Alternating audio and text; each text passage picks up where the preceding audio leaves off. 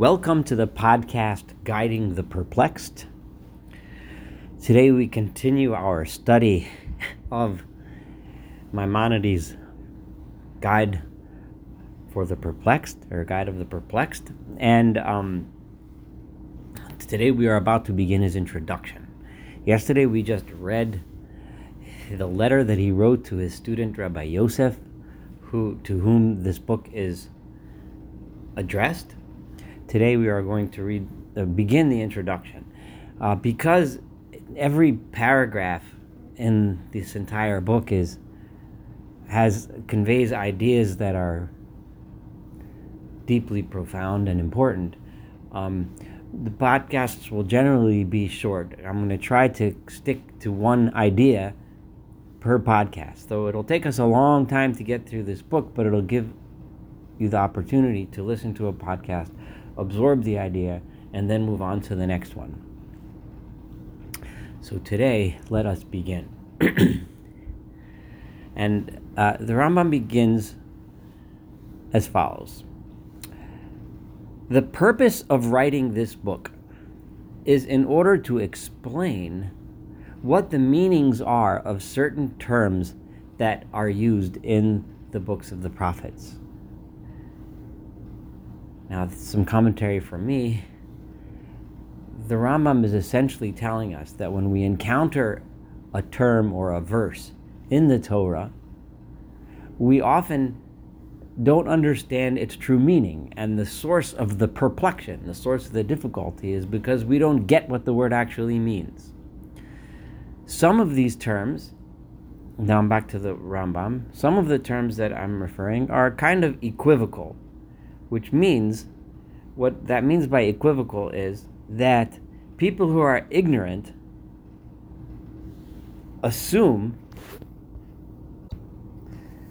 that the meaning of the term is only according to one of its possible meanings. So this first category of terms that the Rambam is calling equivocal means that it has many meanings, but people that are foolish attribute to this word one of its meanings without understanding that in this particular context, another meaning would be more appropriate to use. Other terms the Rambam says are called derivative terms. What does that mean, they're derivative? That means that the words have a meaning, and then because they had a meaning, the word also means something else which derives from the original meaning. So in the first category, the word means A, B, and C. Here it means A, and therefore it came to also mean B, and therefore it came to also mean C. They're related, it's derivative. The meaning of B is derived from A. However, the fools, who I'm writing this book for, hopefully they'll learn not to be fools, attribute, when they read the word, and it really is trying to convey message C, they only read in it A because of its original meaning. Now, all of these things, he lays down the categories, are a little confusing, but as the Rambam goes through the book, and we're going to be doing this for weeks or months, you'll understand what he means by laying out these categories of terms as he gives examples. This third category, I'm going to use here Kapach's Hebrew word, which he says are doubtful. It's unclear, this third category. Sometimes people think that the word was just used cavalierly without concern, and sometimes people think that the word has many meanings and they pick one of the meanings. So when I say they here, we're still referring to those fools. The fools that don't understand pick a random meaning.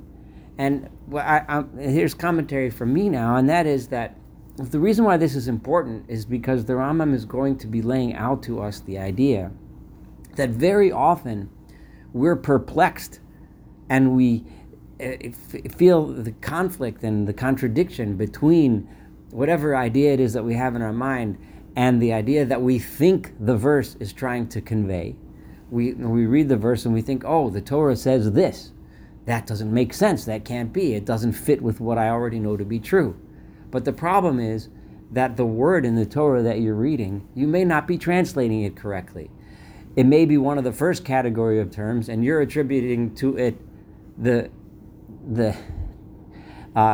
definition A, while the Torah means definition C, right?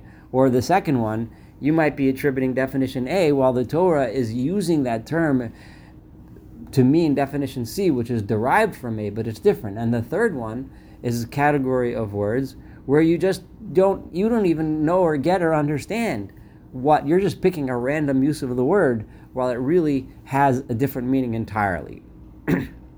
So these are the three categories of words, and as the Rambam analyzes many words that lead to conclusions that are perplexing and unusual, he's going to lay out which category those words fall under, and these categories he just laid out will make more sense, but it'll be a while till we get there.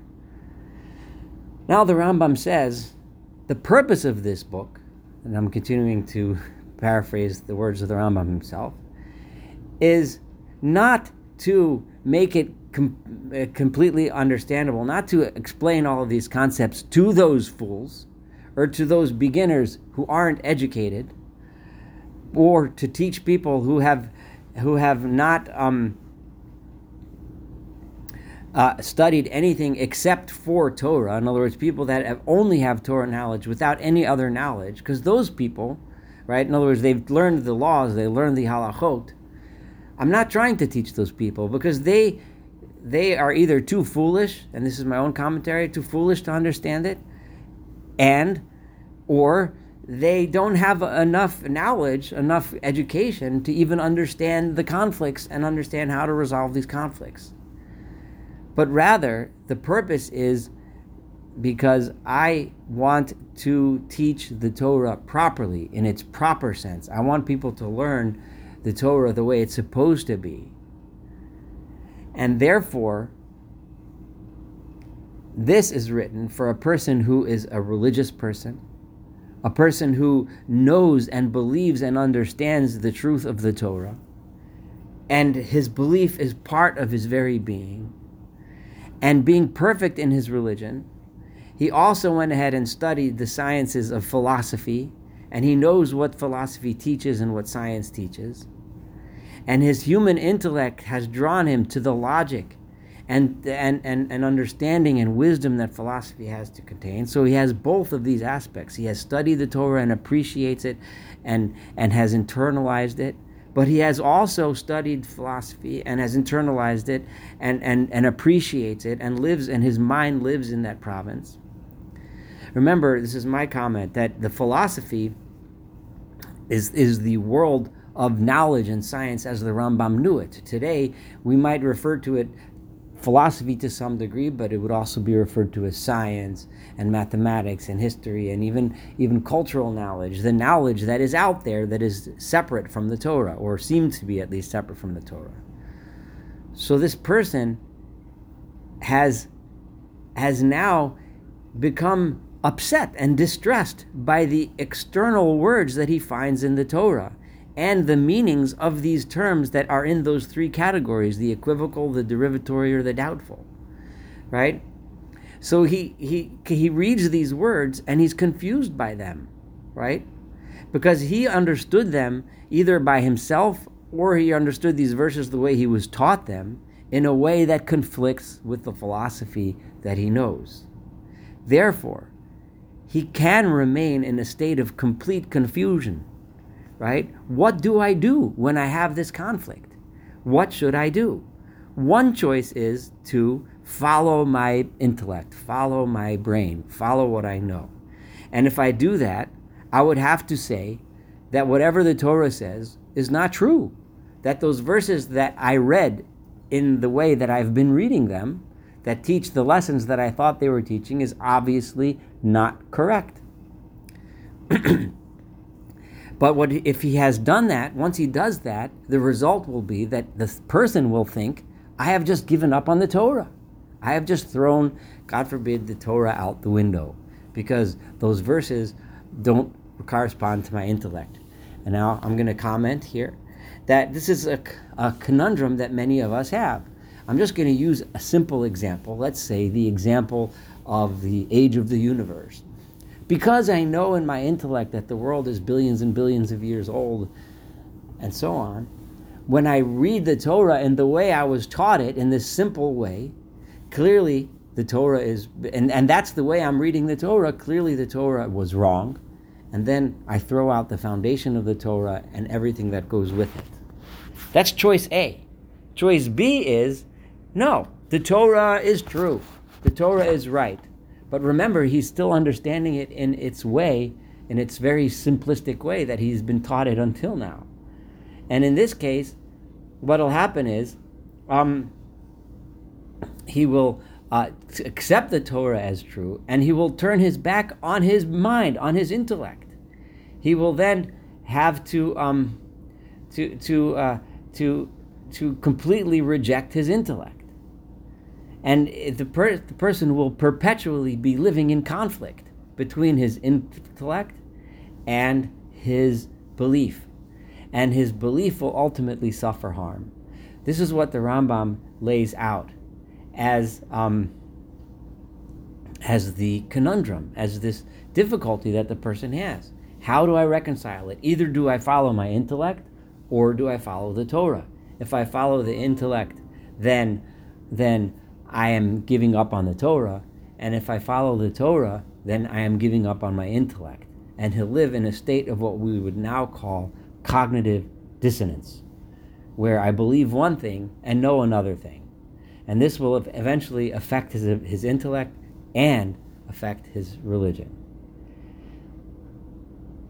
And if a person in this kind of state will, and this is the words, the words of the Shlomo Pine's translation, he would not cease to suffer from heartache and great perplexity. So my book is to address this person. How should he deal with this conundrum and with this problem? The Rambam will help us. That's what this book is for.